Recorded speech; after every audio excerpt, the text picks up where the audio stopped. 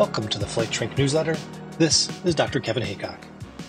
Going forward with the Flight Shrink Newsletter, I thought it would be helpful to number them so I can refer back to topics more easily. And I thought it would be fun to number them as flights. So for this 10th edition of the Flight Shrink Newsletter, we'll be traveling together on flight number 10. For flight number 10, we're addressing a very important topic that affects many individuals, including pilots and professionals: managing depression. Depression is a complex and widespread mental health condition that can impact every aspect of life. And we discussed the impact depression can have on pilots back on flight number 5.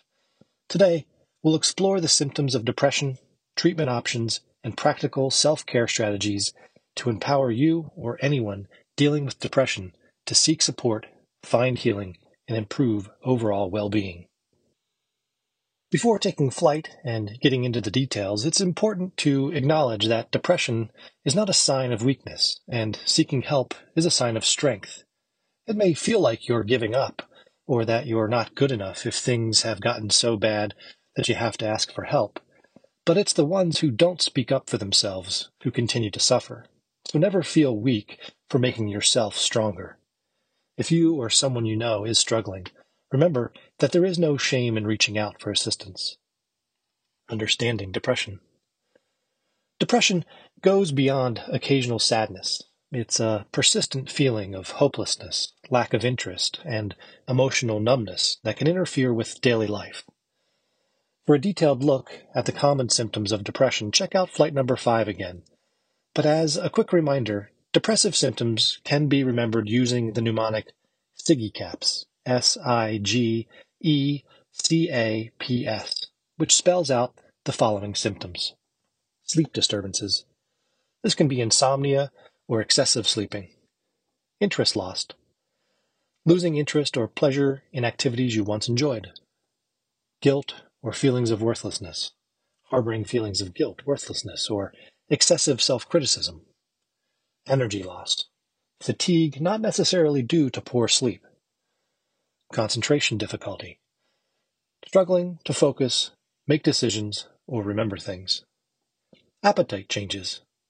Significant weight loss or gain accompanied by changes in appetite. Psychomotor changes. Talking or moving slower than usual. Suicidal thoughts. Contemplating death or thoughts of suicide. Treatment options for depression.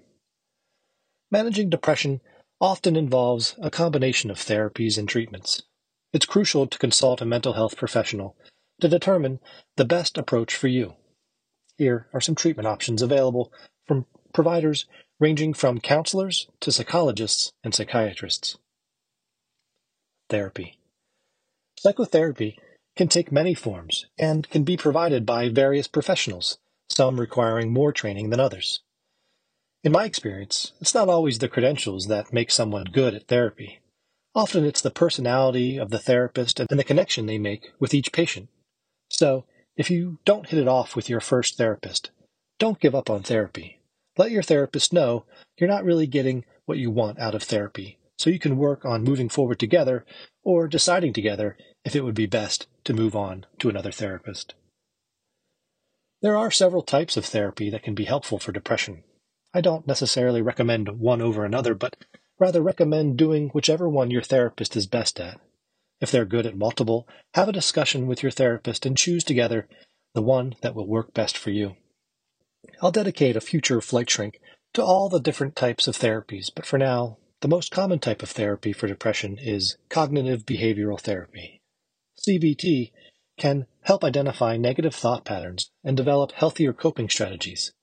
Many people get caught in a negative downward spiral of having negative thoughts leading to negative behaviors, making them feel bad about themselves, and so on and so on. CBT can work relatively quickly if you're willing to follow your therapist's guidance of not continuing to think or act in the same way. It can be hard to know what thoughts or behaviors you need to change. When you've been doing things one way for so long, it feels like there's no other way. This is where an objective observer like a therapist can help you see what may be keeping you down and helping you find a way out of the hole you're in.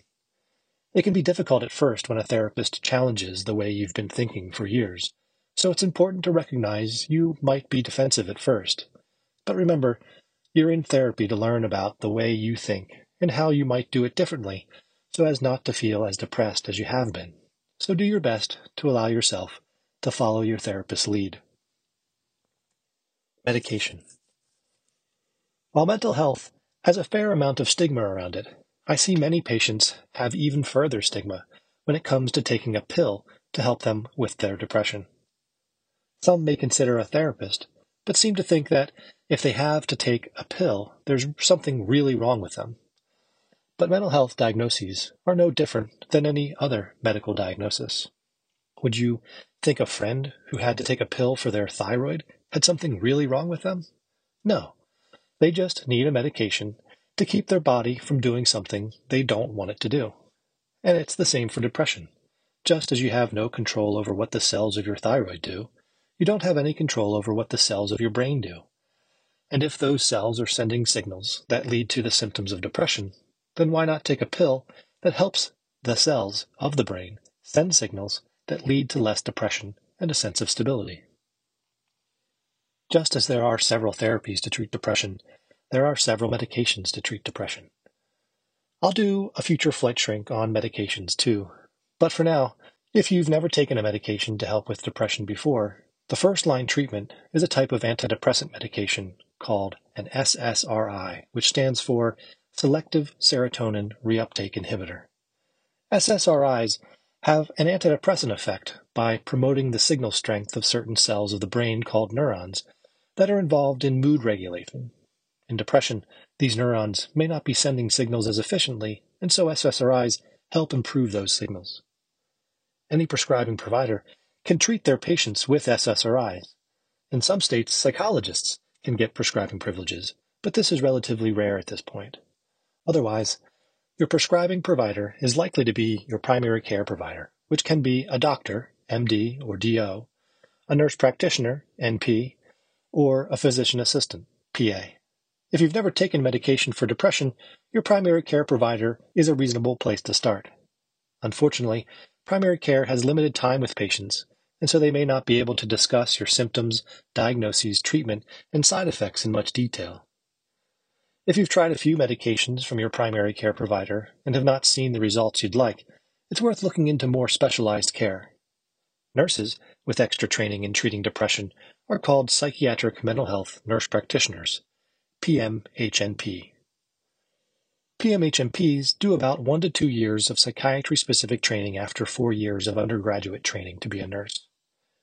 For further specialized care, you can see a doctor like me with extra training to treat depression. We are called psychiatrists. After our 4 years of undergraduate education, psychiatrists go to 4 years of medical school to become a doctor, and then 4 more years of training doing a residency in psychiatry. While primary care appointments are relatively short, initial appointments with a psychiatrist can be an hour or more. This is so the psychiatrist can take a detailed history, make as accurate a diagnosis as possible, recommend possible treatments along with the risks and benefits of those treatments, and help you decide on the best treatment plan for you. These longer appointments can lead to their availability being very limited, with many patients reporting waiting times of 3 months or more for their first appointment. For this reason, it may be best to schedule with a psychiatrist, and if your first appointment is a few months away, then also schedule with your primary care provider to get started on treatment sooner, with the plan for the psychiatrist to adjust treatment as needed going forward. Self-care strategies. While professional support is essential, practicing self-care can significantly impact treatment.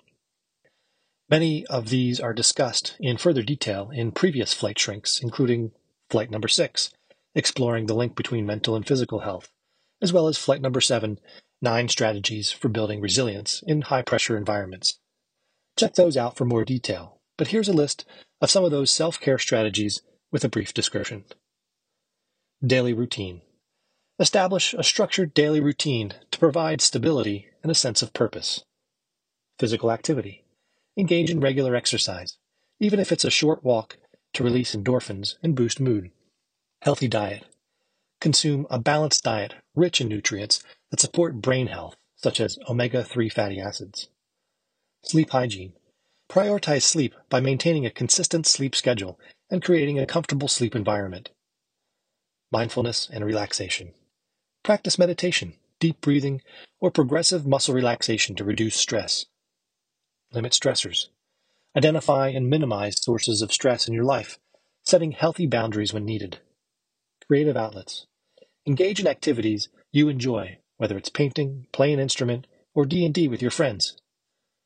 Connection. Spend time with loved ones, even if it's virtual, and maintain social connections that uplift you. Reaching out for help. If you or someone you know is struggling with depression, don't hesitate to seek help. Here are some options in addition to the above therapy and medication options. Support network. Share your feelings with trusted friends or family members who can offer support. Or, if you'd prefer a more anonymous approach, consider visiting a support group online or in person. Helplines. Reach out to helplines or crisis centers available in your region for immediate assistance. These resources are listed on the Flight Shrink About page, at the bottom of the newsletter email, or in the podcast show notes. Remember that managing depression is a journey, and progress may take time. It's okay to ask for help and prioritize your well-being. The path to healing starts with acknowledging your struggles and taking proactive steps towards recovery. If you were considering seeking care before reading or listening to this post, I hope this has helped you make a flight plan to improve your mental health. Stay tuned to the Flight Shrink for more insights into mental well-being and personal development. Your support means so much to me. I love writing this newsletter for you. If you find the Flight Shrink valuable, I invite you to subscribe and share this post with your fellow aviators, friends, family, and colleagues. Your engagement helps us continue this important conversation. Leaving a 5-star review on Apple Podcasts or Spotify can make a big difference too, and may even help us get some guests in the future. Let's soar to new heights while prioritizing our mental health. Connect with me on Instagram, X, formerly Twitter, Facebook, and Threads using the handle @FlightShrink. Feel free to visit the Flight Shrink Substack page for archived posts covering a wide range of mental health topics. Until next time, I'm Dr. Kevin Haycock, the Flight Shrink. Keep on flying.